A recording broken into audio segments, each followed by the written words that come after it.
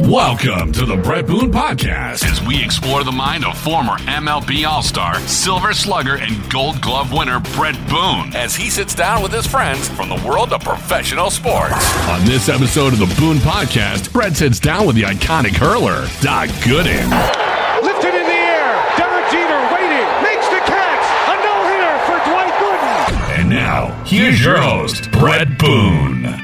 Welcome to Boone Podcast. I'm Brett Boone, and today on the program, we're talking to a three-time World Series champ.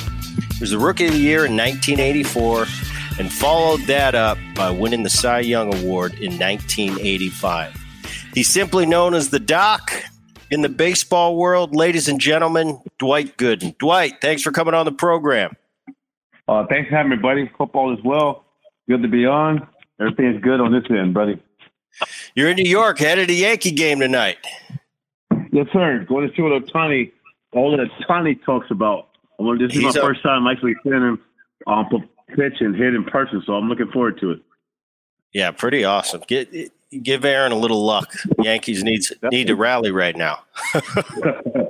You know what's funny though? I think you know everything starts with pitching, in my opinion, and I think once they get those guys right, and hopefully Severino comes back, I think they're going to be all right. I'm still holding out. I'm not giving up on them just yet. There's still a lot of baseball to be played. All right. So much we go through as Major League Baseball players. I want to know, what should people know about Dwight Gooden that doesn't get written? I think one of the things, and not to blow smoke on my own horn, but I take a lot of pride in it, and just the way I was brought up as a kid, it was always, trying to put a smile on a stranger's face. And my parents taught me that what good is it, the value of having a life if you can't touch another life? So what I mean by that is, I think, when I go out, I just try to help whoever I can, inspire a kid if I see him. If I'm at whether it's an event, whether it's my kid's little game, whatever, you're just talking to somebody and just trying to touch the next person and make sure if there's anything I can do personally, that I could do that and just be there for the next person, our neighbor. And that's one of the things where I don't look for anything, but, since you brought the question up, that's the thing I like to do. It's just a natural thing of me, just giving back to the next man. Don't necessarily have to be an event or have to be told, let's go visit these kids in the hospital or whatever. Just doing things like that on my own. And I get a lot out of that, just helping others, and that get me out of my stuff. Even if I'm having a bad day, if I can help touch someone else or cheer someone else up, that's what it's all about to me. Very cool. All right, Tampa, Florida. We're going to go back to your childhood. I want to hear about a young Doc Gooden as a kid. I know you love to hit, but I want to hear about Tampa. That's a hotbed, Tampa, Florida. You got, Tino Martinez, Wade Boggs, a relative of yours, Gary Sheffield, Tony La Russa, Lou. That's a hotbed in Tampa, but just talk about your childhood. Oh, yeah, man, you're right. Baseball, growing up in Tampa in the 60s, 70s, during that time, even the 80s, was all about baseball. I mean, the weather was great, obviously, year-round, so we could play year-round. Even if it wasn't our season for the Little League Park we played at, we would play against other neighborhoods, or we'll get pickup games in our own neighborhood and play games. And as you mentioned, so many guys from out of the area. And grew up in the same house with Gary. He's my nephew, but he grew up like my little brother. We're 4 years apart. My sister had him very young, so we grew up in the same house. And it was the funny thing about it, baseball was all I wanted to do as a kid growing up. My dad coached Little League baseball. He coached semi-pro baseball. He coached softball. He coached Little League. All this stuff. So as a little kid, my dad would go out the door. I'm following him wherever he goes. So that's how I grew up with baseball, just in my blood. And when Gary got up age, I kind of forced him to play baseball. And what I mean by that was on the weekends, we get up, we eat our cereal, and I'm going outside to throw the ball around. But Gary want to watch cartoons. So I said to pull him out the house and make him play. So he started loving the game. But it was just a fun time growing up in Tampa. At that time, good loving family. I'm from a middle-class family. And Cincinnati Reds had spring training in Tampa at that time. So they grew up as my team. I was very fortunate. I got to play in the Senior League World Series, which is the 14 and 15-year-old World Series. I would play in that. We played against a team from Taiwan, Gary and Nana. They ended up beating us. And here's one I forget. Charlie Hayes. I go back if I can. I'm 12 years old. Charlie Hayes is 12, and we're playing in the regionals in St. Petersburg, Florida. whoever win that game get to go to the Little League World Series in Pennsylvania, Williamsport. So Charlie Hayes' team from Mississippi, my team from Tampa, we meet up. Charlie Hayes pitching, and Charlie Hayes beat us 1-0. I played right field that day. He beat us 1-0, and he must have had at least 10 strikeouts. And today when I see Charlie, he still brings that up. But just going back at the time, man, some reason that popped in my head. But he threw a curveball every pitch. For some reason, like you mentioned, Tampa had so many ball players come out of the area and a lot of hitters. But for some reason, Tampa was known couldn't hit the curveball, and that's I guess Charlie Hayes had the scouting report. He threw a curveball every pitch and they beat us 1-0. So Hillsborough High, that was the high school you went to. Yes, sir. I know you like to hit. Everybody knows Doc Gooden, obviously the big fireball throwing, got to the big leagues when you were 19. But in high school, were you just a pitcher or were you hitting too? Yeah, I was a hitter. It's funny you bring it up because in high school and even through Little League, I was always one of the better hitters on the team. And obviously I had a good fastball. I threw hard, but hitting was my thing. That's what I wanted to be, but obviously pitching was my ticket. High school, I played right field, played shortstop. And it's a funny story. In high school, we played Tuesdays, Fridays, and Saturdays. So our pitching staff, my junior year, we had a guy, Floyd Yeomans, who was drafted by the Mets in the second round in 82. We had a guy, Vance Lovelace, a 6'5" lefty, who was drafted by the Cubs first round in 81. And then we had Carl Everett's older brother, Albert Everett, who was drafted, I think, in the fifth round by the Minnesota Twins in 81. So that was our starting staff. And I was like a relief pitcher. I couldn't break that staff. Halfway through our junior year, Floyd Yeomans get kicked off the team. He moves to California with his dad, and that opened a spot for me to get into the starting rotation halfway through my junior year. And once I got the opportunity, I just jumped right in and I tore it up. I ended up winning MVP that year on our staff and for our team. And that's what really got me on the map because the scouts would come out to watch those other guys. And then my high school coach would say, hey, you got to watch this guy Gooden. He's not too bad. And then I took off from there into my senior year. I was really the only pitcher we had. So a lot of times I would start on Tuesday, relieve on Friday, then depending on who we're playing Saturday, I may get in that game also. So I pitched all the time my senior year. But my junior year, when the scouts would come out and watch those other guys pitch, that's what got me, really looked at and got my career started. And I ended up getting drafted by the Mets, obviously, first round in 82. And you almost got drafted by the Mets the same year, but he was number 2. But if you almost don't get kicked off the team our junior year, I would have only had that 1 year, my senior year, to really pitch to show what I could do. So thanks to Floyd Yeomans. So you talk about that 82 draft. You end up going 5th overall, first round. Pretty prestigious draft that year. Sean Dunston came out of that draft. Barry Larkin, David Wells, Barry Bonds was drafted in that 82 draft. Going in, did you have any college aspirations, or that senior year things were rolling for you? You knew you were going to be a high pick and you were just going to go pro right away. You know what? Come on, after my senior year, because really I only had that 1 full year of pitching, and I'm half a year my junior year. So my high school coach, who was like a little bird dog scout for the Reds, he told me that I would probably go between the 10th and 15th round. So I signed a letter of intent to go to the University of Miami. So I didn't think I was going to go that high. Obviously, I wanted to play football. I didn't want to go to school because baseball is all I really loved. That was my whole life. But based on what the coach told me, I said, wow, if I'm going 10th, 15th round, I go to the University of Miami. There was a Coach Frazier, I forget his first name. He was the head baseball coach at Miami at the time, and he told me to give me an opportunity to play outfield as well as pitch. So I loved that. So I signed with them. I remember we had when draft day came, it was myself, Lance McCullers Sr., and this guy, Richard Montione. Those guys were the top guys in Tampa at that time for the draft pitchers. They had great career years in high school. So we're always down at Tampa Tribune, the paper company, watching the draft go across. Totally different than what it is now. Back then, it was just like a wire goes across with the name. So we're sitting there watching the draft. And like you said, when draft started, you see Sean Dunston go number 1. I forget who went 2, 3, 4. And then number 5 come, you see Dwight Gooden, New York Mets.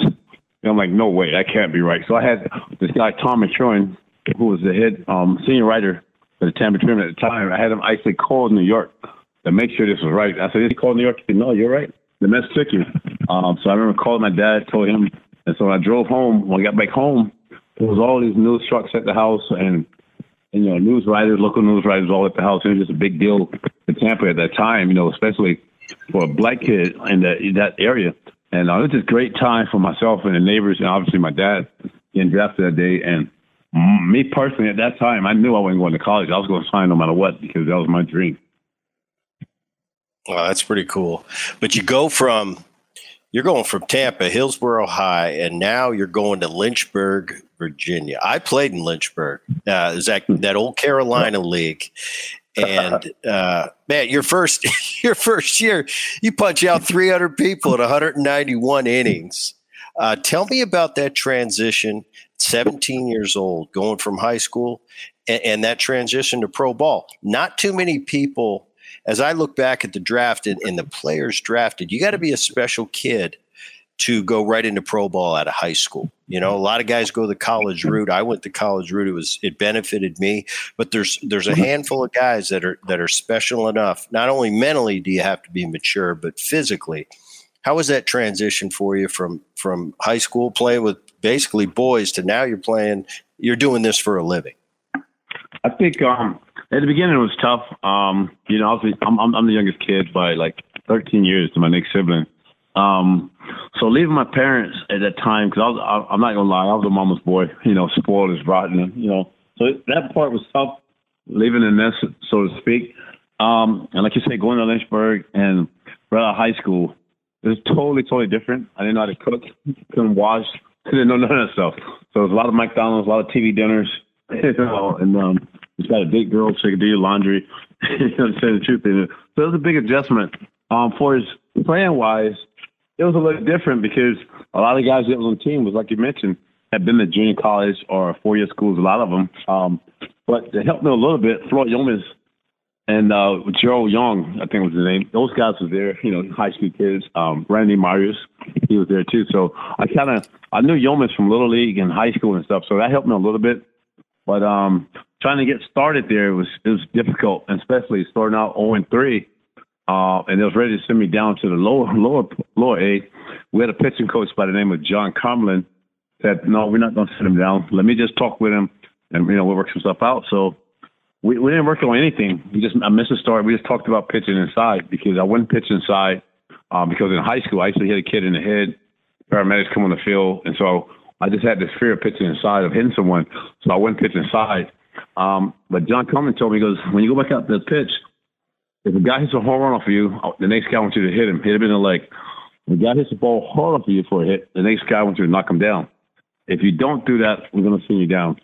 So I did that like my next 3 or 4 starts. I won like 4 or 5 in a row. And they got to that point. You say, okay, you don't have to worry about hitting guys and knocking them down anymore. And I ended up going, 18-1 the rest of the year to finish 19-4. And as you mentioned, getting the 300 strikeouts, to me, that was a big deal. Only because the last start, in the minor leagues, when you play double hitters, you only play 7 innings. Kind of what they're doing down in the big league. So my last start, I needed 14 strikeouts for the double hitter. So I was only going 7 innings. And the last guy I struck out was my number 300. So I made it that much special. And then, went to AAA for the playoffs and AAA World Series from there. And David Johnson just happened to be the manager. And, I pitched well for him in AAA that year. And he told me wherever he managed the following year, going into 84, that he would take me with him. And the next year he got the big league job, and the rest was history from there. Yeah, Davey, I played for Davey over in Cincinnati, and interesting guy. But I'll tell you, I had the opportunity to play for a lot of really good managers. And Davey, to this day, one of the most talented managers I've ever played for all around. Real even keel. The thing I remember about Davey is I could be 0 for 4 with 3 strikeouts, or I could be 3 for 4 with a 3-run homer, and we win the game. And he never. I'd walk by him and I couldn't tell which kind of day I was having. And I always respected that, because I thought, now that's as even keel as you can get. Especially as a young player, you play for some guys, sometimes they wear their emotion on their sleeve, and we're always looking, as much as athletes, we get kind of put on a pedestal that, oh, we're tough and we can handle all this. We worry about stuff like that. We worry about what our managers think of us. So I always appreciated that about Davey. You make your debut 1984. You're 19 years old. Earlier, a few months back, we had Brett Saberhagen on the program, and you know, when I was doing my homework for Dwight Gooden, I thought, you know, Sabes and Dwight had a pretty similar career. Sabes was, he was pitching in the World Series at 20 years old. You're in the big leagues at 19, and you go 17-9, right? 17-9 right out of the gate. That's 2 years earlier. You're in high school. What was that like for you? Oh, you're right. That was definitely a special dream come true, man, because once I got invited to spring training in '84 as a non-roster player after playing 1 full year in the minor leagues, you know, you go there, you go for the experience you're trying to get. And you know, even though Davey told me wherever he managed, you know, he's going to take me with him, you hear those things, but then you also hear the front office send to the media, you know, because of his age, we probably send him to AA, AAA. So I was cool either way. But then when Davey tells me the last day of spring training, congratulations, you made the team, and then you're like, wow.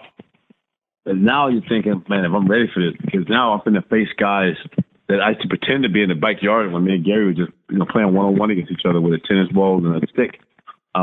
Like the Pete Rose, the Mike Schmidt, you know, Dale Murphy, Andre Dawson, all these guys. Now I'm going to face them.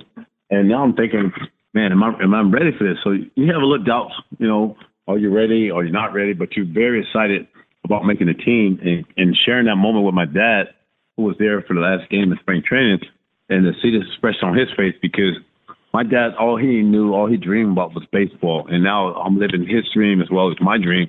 It was just a great thing to share that moment with him. And then, like you mentioned, I make the team. I get my first start in Houston. And I remember Davey counted like the first 4 or 5 starts I had. But I was pitching, and no matter how I was pitching, let me go like 5 innings. He kind of got me out. And I remember after the All-Star break, that's when he said, okay, you're on your own, go get him.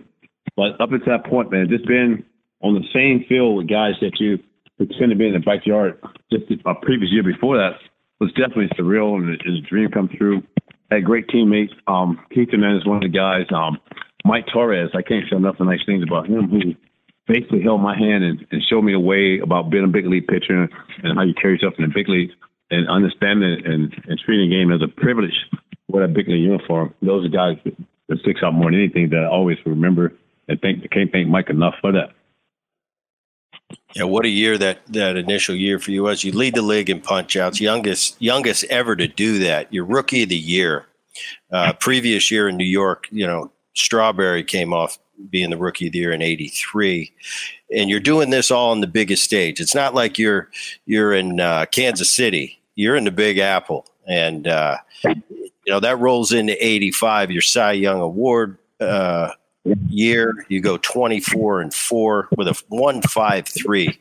And for me, I'm just thinking, you know, I try to put myself in Dwight Gooden's shoes, being 20 years old, being in the Big Apple, toast of the town. You got 100-foot mural in Times Square. How was that to take that all in at the time?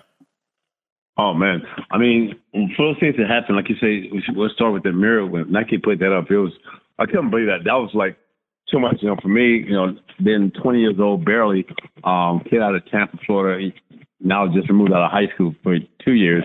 And now everything's moving real fast, because all of my dream was to play Major League Baseball, pitch a long time, stay healthy. You never think about awards. Obviously, you never think about, you know, being on the side of a building. Those type of things just didn't register. And now that it's happening, I'm having a lot of success on the mound. I mean, things are going fast. I can't go outside my apartment. Got kids, me, everybody all outside. So the part away from the ballpark, to be honest, Brett, it wasn't as much fun as I had the year before, you know, away from the ballpark, because I couldn't go anywhere. And you couldn't go to the mall. You couldn't be a 19, 20-year-old kid and join the things you work for.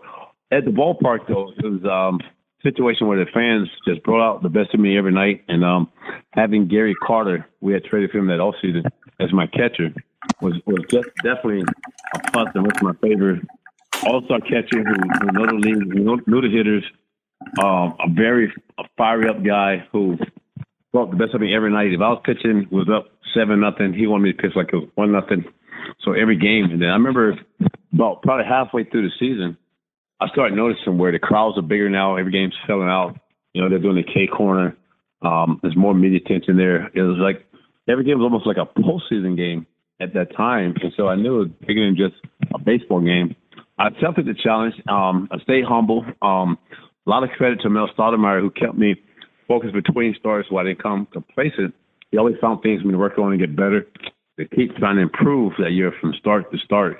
It was just a fun year. I enjoyed with the fans, and no disrespect to the other hitters in the league, but every time I took them out, I did get caught up because I was young in that, trying to go a complete game. You want the shutout. You want 10-plus strikeouts. Every game I wanted that, and I became a game where it was just bigger than just a game. I'm going out there and just trying to win. You just want to go out and try to totally dominate. Yeah, no disrespect to anybody, but that was just a mindset I had, and Gary Carter brought that out of me every single game that I pitched. Roll that into 86. It's a big year for the Mets. It's a World Series year. You get a chance to start the All-Star game that year. Young, once again. I mean, it seems like Dwight Gooden in the early days, you're setting records every year. You're the youngest ever to start an All-Star game. And you go on that year to win the World Series in that infamous, ball that goes through Buckner's legs. And I laugh because everybody thinks that was the end. And it's like, no, you still had another game to win. But, man, what a team. You had a lot of characters on that team. You mentioned earlier Hernandez and Carter, but you had Backman and Dykstra, Ray Knight, who I played for as a manager in Cincinnati as well. But just take me through that 86 year start to finish and what it was like to win that first World Series for you. Oh, man. 84, we had a young team. We had no expectations. We were out having fun, but it was a big year for myself. And then I remember 85, the group of guys we thought we had a chance to do some special things that year. We came up short. We won 98 games, had to go home. We lost out to the Cardinals. Back then, it was only the two divisions. And the Cardinals beat out, and we got down to that last series of the season, and they beat us 2 out of 3. We needed to sweep them to tie them, but we won the first 2. Then they beat us the last game for them to win the division. And I remember at the end of the season, everybody's kind of, say, hey, let's have a good season. Let's come back next year. And you go home that off season of 85, and you can't wait for the season to start. Now we go to spring training in 86. And you know how, like, when you go to spring training, you have the general manager talk, introduce the manager talk, he introduces his coaches, training staff, and all that. 86, we didn't have that. David just came in, first day of spring training with the full squad. He said, hope everybody had a good off season. We only have one goal this year, and that's to win the World Series. And like you said, we had a lot of characters on our team, and David was great for managing those personalities that we had. And we had guys like Danny Heath, Howard Johnson, Kevin Mitchell. Those guys have been probably starters for other teams, but nobody had the egos. Nobody had any grope about not playing. Everybody put the egos aside, and we all had one common goal. And we got off that year and just started rolling from day one. We had a lot of brawls, man. We had some guys. We had some tough guys, like you mentioned, like Mitchell, Strawberry, Ray Knight. All these guys, they just look for anything to jump off. So as a pitcher, that was good to have because, these guys had your back if anything happened. But also these guys had a lot of knowledge of baseball. And on Sunday afternoons, especially at Shade, when the traffic's so bad after the day game, we'll just sit around to the traffic that drinking beer and just talking baseball. I miss those days. It was just great with the knowledge we had. And obviously on the road trips, we had a lot of fun. At that time, we got labeled as going to party, which a lot of us did, but there's more to than that. It was just that era, at that time where with a very, very close team where we had a 25-man roster. If we flew into Chicago or Cincinnati, what have you, everybody go in, you call your girlfriends, call your wife, and at least 23 of us meet back downstairs in the lobby. We all go out to eat together, and then we hit the town. It's a very, very close team. And like you mentioned Davey earlier, Davey was he was my favorite manager by far. And what I mean by players manager, where on plane rides, normally the manager and the coaches, they sit up front, but Davey would come in the back, play cards with the guys on the road. He'll go out to eat with some of the guys, have drinks. He was just part of us. He had a set of rules. As long as you didn't break his rules, everything was cool. He protected the players at all times. Like I say, he might get in your face, but protected the guys. And it was just a fun team. And like you mentioned, when we got to the end, we had, I think September, we was up by like 30 games. So we had that last month, we just kind of ride it out. They went into the postseason with Houston and obviously World Series with the Red Sox. Just a fun team, and the way it turned out, the way it ended, it was like the way it was supposed to end. And we had to win that year because we came so close the year before and the year we had the guys held on our team, and just a good mixture of young guys and better guys. we had some wild guys beat the team loose. Just a lot of different personalities, but all came together for one common goal. And it was just fun. And like you mentioned, everybody talk about like Game 6 of the World Series, but I tell you what, Game 6 of the playoffs against the Astros was probably just a bigger game. It's just a different atmosphere. That game went 16 innings, and we had to win that game because we wanted no part of Mike Scott the next night for Game 7. Because he was so far in our hitter's head. Not only could we not hit him, but it was like from the mental standpoint, he was already defeated. He was more concerned with catching Mike Scott cheating than trying to hit him.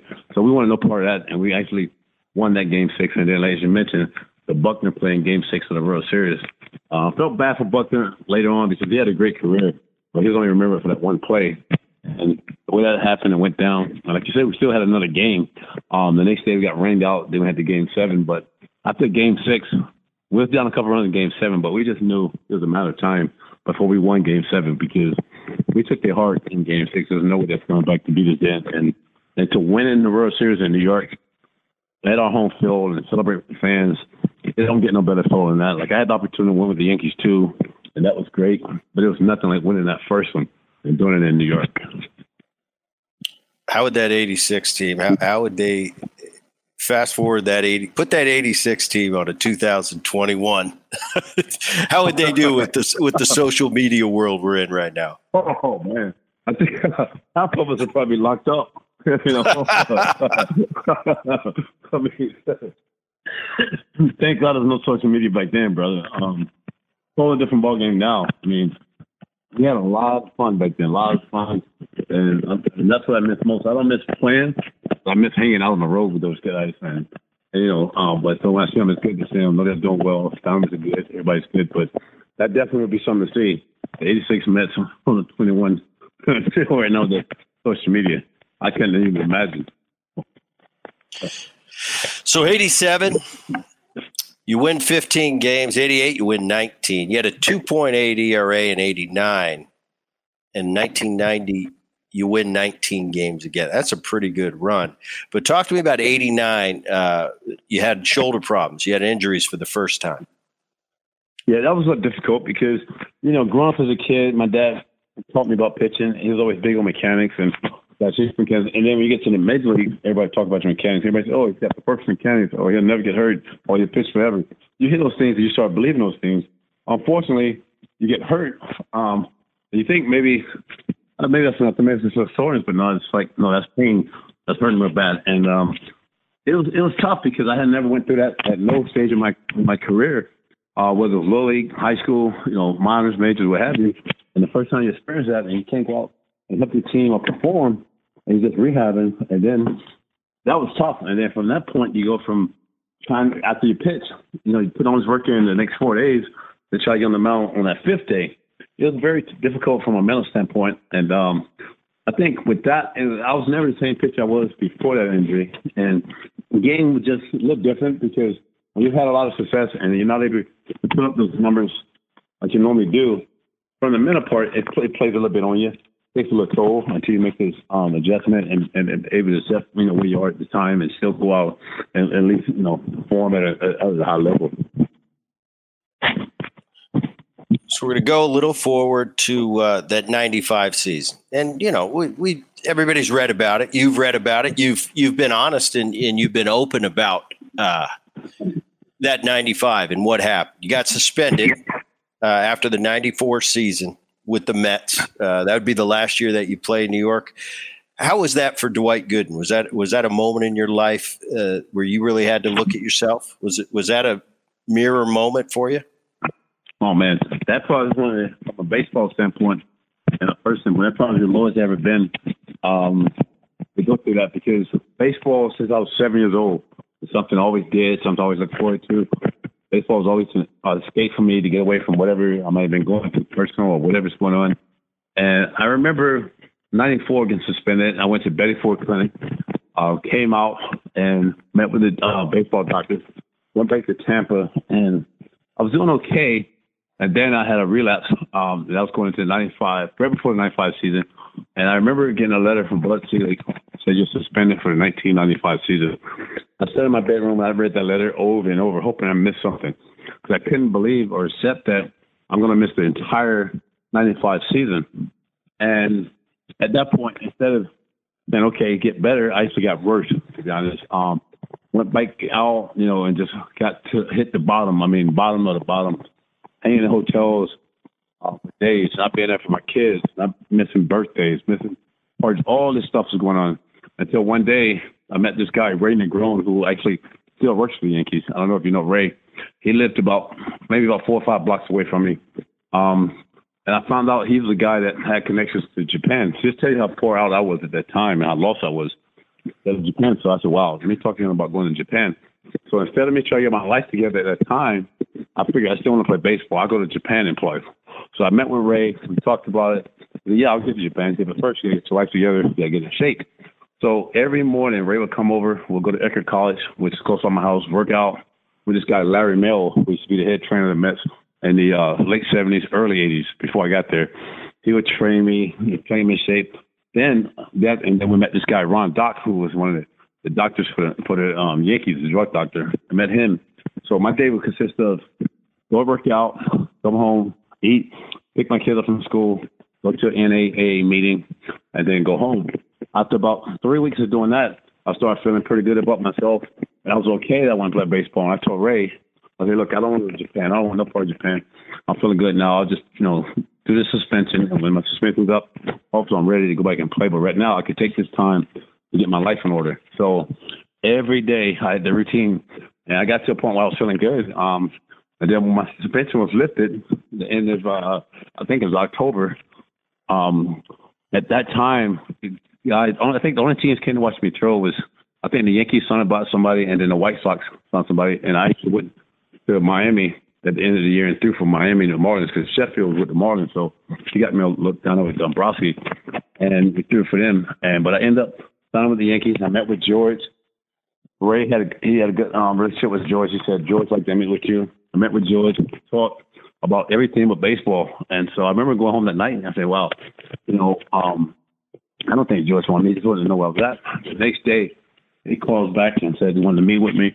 So me, Ray, my dad, and George sat down and met and worked out a deal. And it was funny because I never wanted to leave New York the way that I left, with being suspended from baseball. I always wanted to make it right with the fans there. And George gave me an opportunity to do that and then join the Yankees. And it was just great. And I actually got off to a slow start that year in '96, but got it turned around and ended up throwing a no-hitter. So sometimes the way things happen, you don't know how they're going to turn out, but you just try to make the best out of it. And you mentioned the no-hitter that year. You signed with the Yankees back in '96. Another World Series year. You end up winning your second ring, but in May you pitched the no-hitter. I've been on the winning side of one no-hitter, Chris Bosio in Seattle. I've never been no-hit. I've been close a couple times. I think 2 stints we had Pedro in the 8th, and we ended up squeaking out a knock. But tell the people listening to the Boone podcast what it's really like in that dugout. I know as a position player, and I had a few close calls with teammates that were flirting with a no-hitter. Like I said, only had one that went to fruition. But what was that like that day, and how did those players treat you? I know as a position player, if Doc's my teammate and we're getting to the 6th, 7th day and there's no hits, I'm staying away from you. But tell the guys out there what it's really like, and if the players actually did that to you that night. Oh, they did, most definitely. And as I can, what's funny about that day was, like I said, that year started off 0-3. They had to bench me. Well, I did get benched. Actually, Torrey benched me. That's where you don't get in it if you're up 10 or you're down 10. But unfortunately, David Cohen got the aneurysm. That got me back into the rotation. And my 5th start back in was a no-hitter. But the day that I actually pitched a no-hitter, I had permission. I was supposed to fly home to be with my dad, who was having open-heart surgery the next day. He had been on dialysis for 15 years. And the doctor said that his health was deteriorating, and they said if he didn't have the surgery, he wouldn't make it a week. And if he did have the surgery, just because of his health, he may not make it. There's no other options. And I was supposed to go home that day, and that morning I woke up. I said, you know what?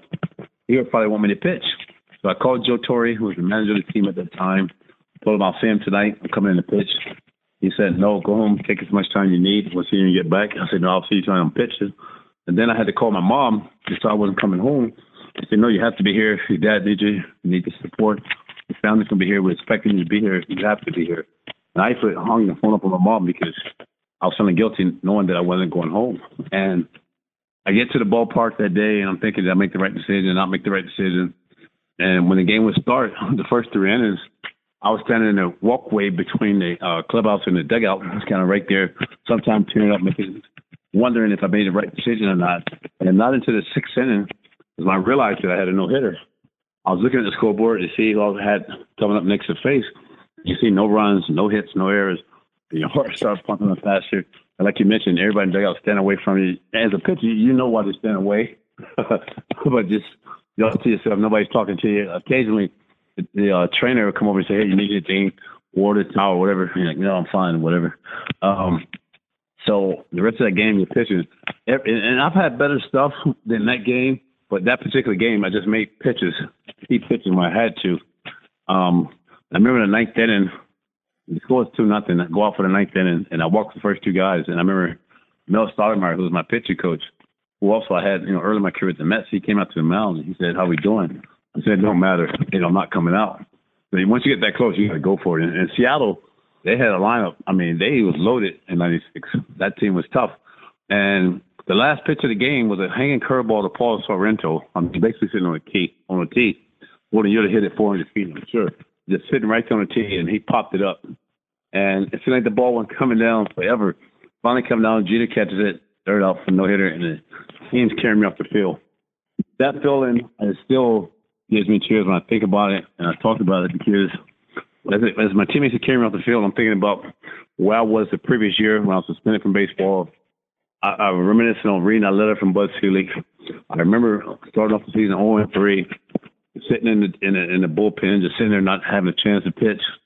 Is my dad going to be okay? Doing it here at Yankee Stadium. All these things are going through my mind. The next day, I took a ball from the game. She takes it to the hospital to get to my dad when I flew to Tampa. At that time, he was on life support. He never made it home at the hospital. He ended up passing away. But the last game he saw me pitch was that no-hitter, and that's what made it that much special. And that will always be a special moment from a personal standpoint in my baseball career.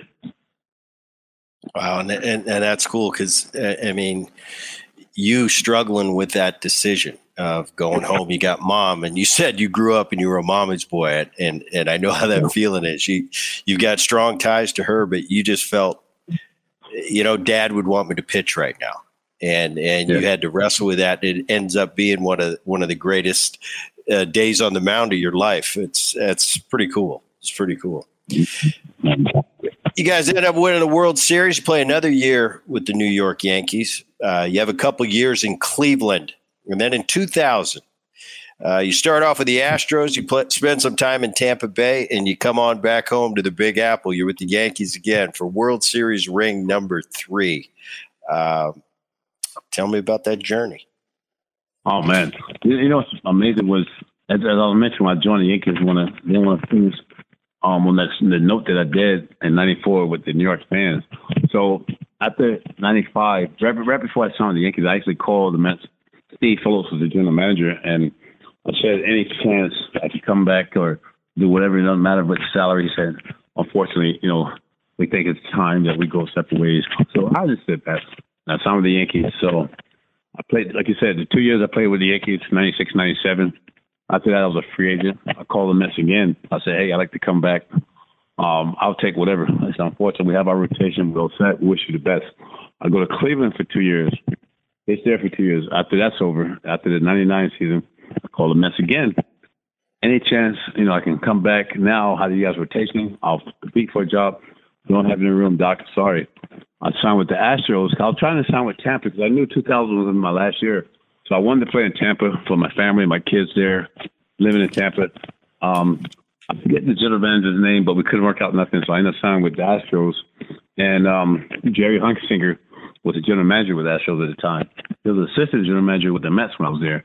And so when I signed with them, he had told me they had some kid, I can't remember his name, big prospect at the time, was coming back from Tommy John surgery. He said, I'm not sure when he's going to be ready, but when he's ready, depending on how you're pitching, we'll go from there. Unfortunately, I had one start that showed that the kid was ready. So Jerry said, hey, I can put you in the bullpen, or we have a trade for you to Tampa. And so I said, okay, I'll take the trade to Tampa. I go to Tampa. I have 8 starts. I get released. I call the Mets again. I say, hey, I'll come there. I'll go to AAA. I'll go wherever. I just want to end my career at the Mets. They said, no, unfortunately, we have anything. I sat home for a month. Mr. Steinbrenner called me himself. So I was living in Tampa. He said, hey, you still want to play? I said, yes. He said, show up at the complex tomorrow. Work out with Billy Connors, the late Billy Connors. If things don't work out, you can come work for me. So I said, okay. So I show up to the ballpark in Tampa, minor league complex, start training, working out. I was going against minor league, the rookie team a couple of times. And the next morning, I remember Billy called me in the office. He got me in the office. So I'm thinking I'm getting released. And he said, we need a pitcher in New York. It's the day-night double hitter. The day game was at Shea Stadium. The night game was at Yankee Stadium. We need you for the day game against the Mets. So I thought, wow. I couldn't tell him I wasn't ready. But I figured, this will be a good way to go. At least I get to go to Shea Stadium that one last time. So I went there, pitched well, pitched 5 innings, got the win. Stayed with the Yankees the rest of the year, pitched out of the bullpen. Then we ended up beating the Mets in the World Series. And I was like, man, I couldn't have wrote a better script than that. And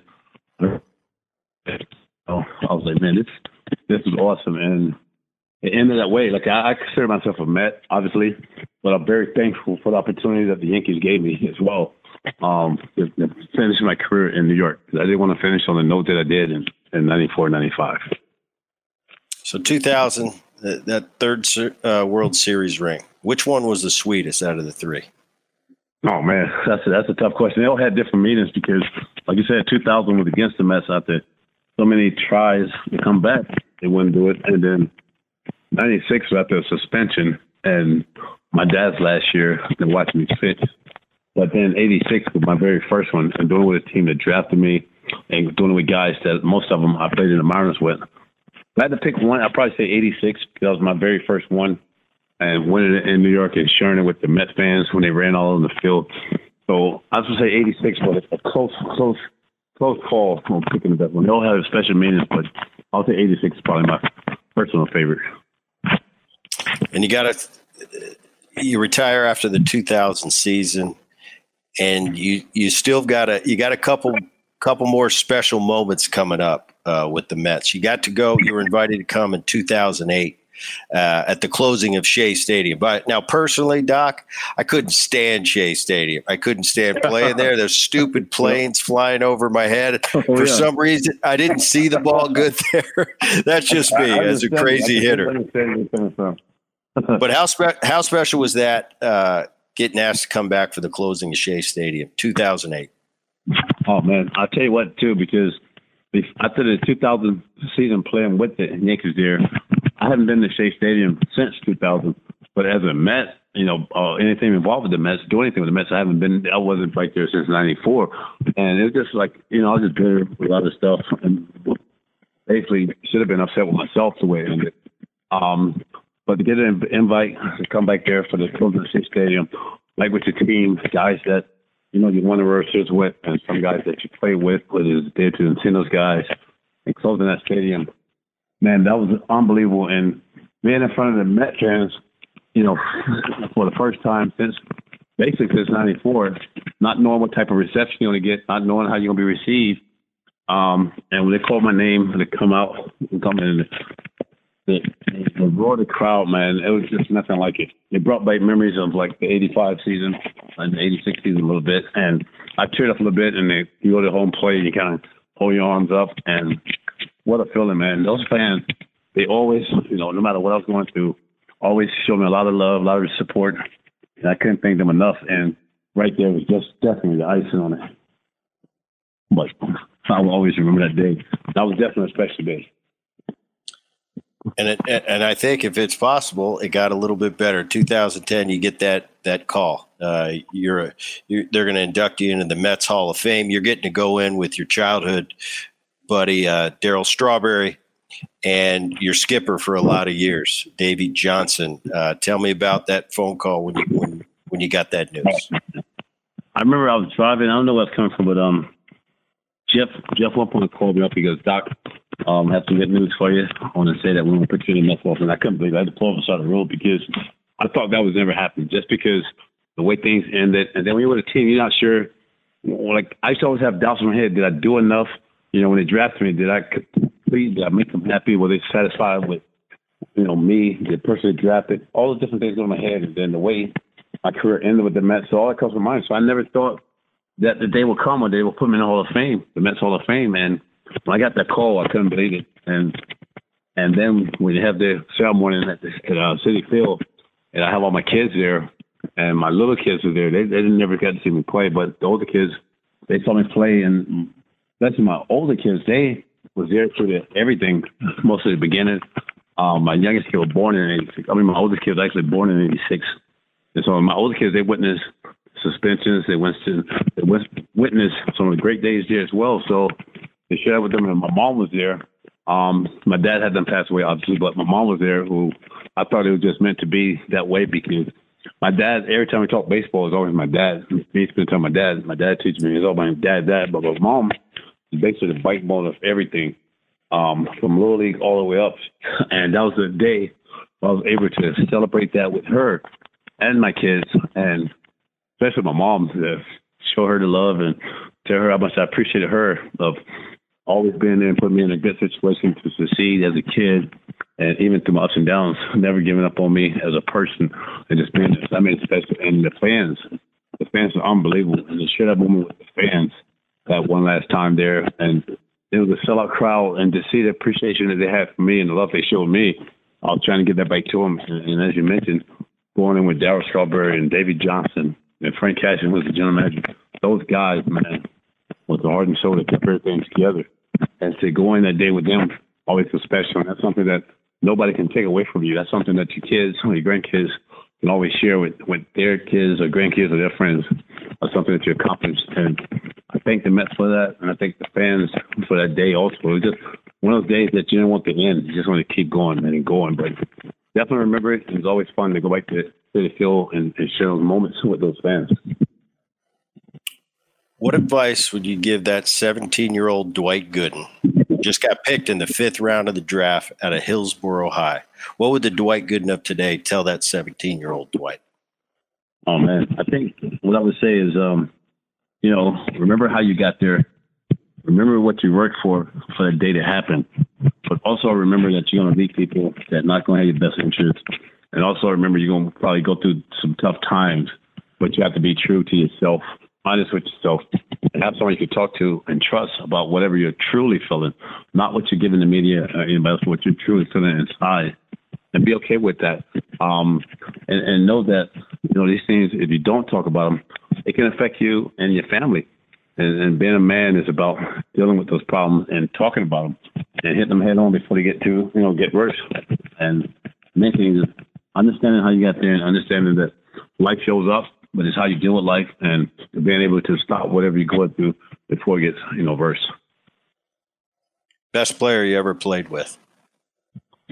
Best player? Wow. Whoa, man, that's a tough one. I think the best player, I would probably say Derek Jeter, probably being consistent. But most talent, I would probably say Darryl Strawberry. What do you want to be remembered for? I think what I'd like to be remembered for is a guy that obviously, as a person, had some ups and downs, got knocked down many times, but was able to get back up and keep going instead of giving in. And being able to turn the mess that I made over and over into messages to help someone along the way. And I've never obviously been perfect, but I made mistakes. But when I made those mistakes, I faced them. I didn't justify anything and just tried to get better and learn from it and help somebody else so they have to go through some of the things that I went through. Well documented, longtime friends with Darryl Strawberry. How are you and him doing these days? Things are good today. Obviously, when we played, we if you saw one, you saw the other. We had some great times together, and then unfortunately, when we retired, we had some run-ins where we wanted to basically kill each other. And some things handled very childish on my behalf and his behalf, where we leaked a lot of things out to the media based on stuff we was hearing. I was hearing him saying stuff about me, hearing stuff that I was saying about him. Instead of us being men, calling each other, pick up the phone and talking about it, I think we went at it the wrong way, but we also learned from that and talked about that. And we have a great relationship today. And even through all the stuff we've been through, I know at the end of the day, he's there for me, and I'm there for him. We love each other. Things are a lot better today. They're real. And like I said, we learned a lesson, but much respect for him and his family today. So we have no problems, and things are good.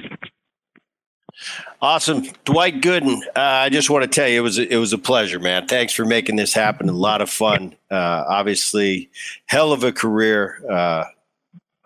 Guy with a big, big heart. And what we do at the end of each and every Boone podcast is we kick it to Dan, the voice of the podcast, for a question from the fans. Dano? Doc Dwight Gooden, how are you, sir? Good. How you doing, buddy? Doing well. All right. The question I have comes from Dave in New Jersey, and he wants to know this. There's been a lot of things written, and there's been a lot of documentaries about those 86 Mets. What is it about that team that the media did not get right? What is something that we don't know about that team that should be told?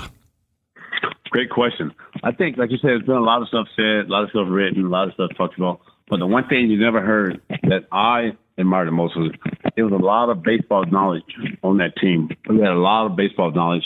We all love baseball, number one, and had a lot of knowledge. And like I mentioned earlier, on Sundays afternoon, after day games at Shea Stadium, all of us would be around just talking baseball. We love baseball on plane rides, on bus rides to the hotel, just talking baseball. And if somebody threw it up in a game or something happened, guys would air them out. We'd talk about it, but then at the end of the day, we had his back or they had my back or what have you.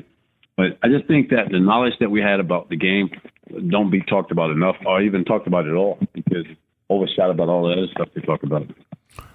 All right. And one more question for you. This one's from Matt in Kansas City, and he wants to know, was there any hitter during your time when you pitched that actually you hated facing or you actually was the scariest one to you? Yeah, that's easy. Chili Davis, man. Chili Davis was one of those guys where when he was with the San Francisco Giants in my prime, I could not get this guy out. I remember trying to intimidate him when you throw and you knock him down or you might hit him in the leg or what have you, but it didn't matter. I just could not get Chili out. And then I go to Cleveland for a couple of years, and he came to the Yankees, and it was the same story. I just could not get this guy out. He gave me a lot of trouble, and I should just try to make sure I got the guys out in front of him so when I faced him, he couldn't do too much damage, but it was one of the guys I hated facing. I had no answer for him at all. Doc Gooden, thanks for coming on the Brett Boone podcast. You rock, man. Yes, sir. My pleasure. Thank you guys for having me. I appreciate you guys. Mailbag. All right, Boone, you know that sound by now. Mailbag time, Dan? Mailbag time. All right, Booner. This one comes from Matt in Kansas City, and he wants to know, Brett, what does it mean when someone calls a hitter a peaker? A peaker. Okay. That means when you get into the box, you give a last minute, you're getting your setup, your preparation. Everybody has different checkpoints as hitters that we go to. Some it's I got to do this. Now I'm ready to go. And some guys at the last minute will try to take a peek back at the catcher's signs. Now, this is a big no-no. If that happens, usually there's hell to pay for that hitter if he gets caught. Usually the only guy that can really catch him is that catcher. Because they're constantly, if you watch a big league game, you'll see that catcher constantly looking up at the hitter to make sure he's not peeking back. And sometimes it's not even for fans or to get what pitch is coming. It's a location. So we'll see if the catcher sets up outside or he sets up inside. That's why you'll see a catcher in a big league game a lot of times at the last second, just before the ball's delivered, might pound his glove inside and then pop outside. To just try to throw the hitter off. But, I never could do it. I never even would think about doing it. Too risky. The guys that really do it, notice the guys that wear the glasses during day games. You've got mirror rims on. Those guys can peek because there's no proof that they're peeking. So look out for those guys with the glasses during day games. All right. So peeking in baseball, cheating. Peeking in real life is a misdemeanor. All right, back to the mailbag we go. And this one comes from Art in Sarasota. He wants to know, Brett, right now, what goes on in the clubhouse when you play for a team, when you're up 16 games under 500 and it's only in June, or if your team's in last place behind a certain team going 16 into the All-Star break? Well, that's something, I've been on both sides of the ledger.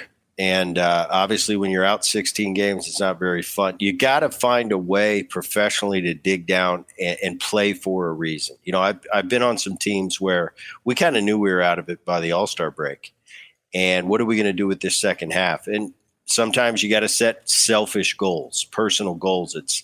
I still got to do my end. For this team, there's something to be salvaged. Who knows what it is? Maybe it's a free agent run. Maybe it's an arbitration run. The better you play, that's going to reflect in your salary in the future. So as a player, you can always dig down and find a reason to play. It kind of sucks when it's the last place team and you got to play just for yourself. But you find a way. And like I said, I've been on both sides of the ledger. It's a lot more fun when you're 16 up at the break versus 16 down. All right. That is going to do it for the Brett Boone Podcast. My name is Dan Levy. I'm the technical director, producer, and the voice of the Boone Podcast. Executive producer is Rich Herrera. Digital gets handled by Liz Landry. Please share the Boone Podcast with neighbors and friends and all those who love the game of baseball. And make sure you subscribe to the Boone Podcast so you never miss an episode of the show. And while you're at it, give it a 5-star rating and share your feelings of the Boone Podcast by leaving a review on whatever platform you listen to the show. For all of us here on the Boone Podcast, my name is Dan Levy. Thanks for listening. We'll do it again soon. See ya.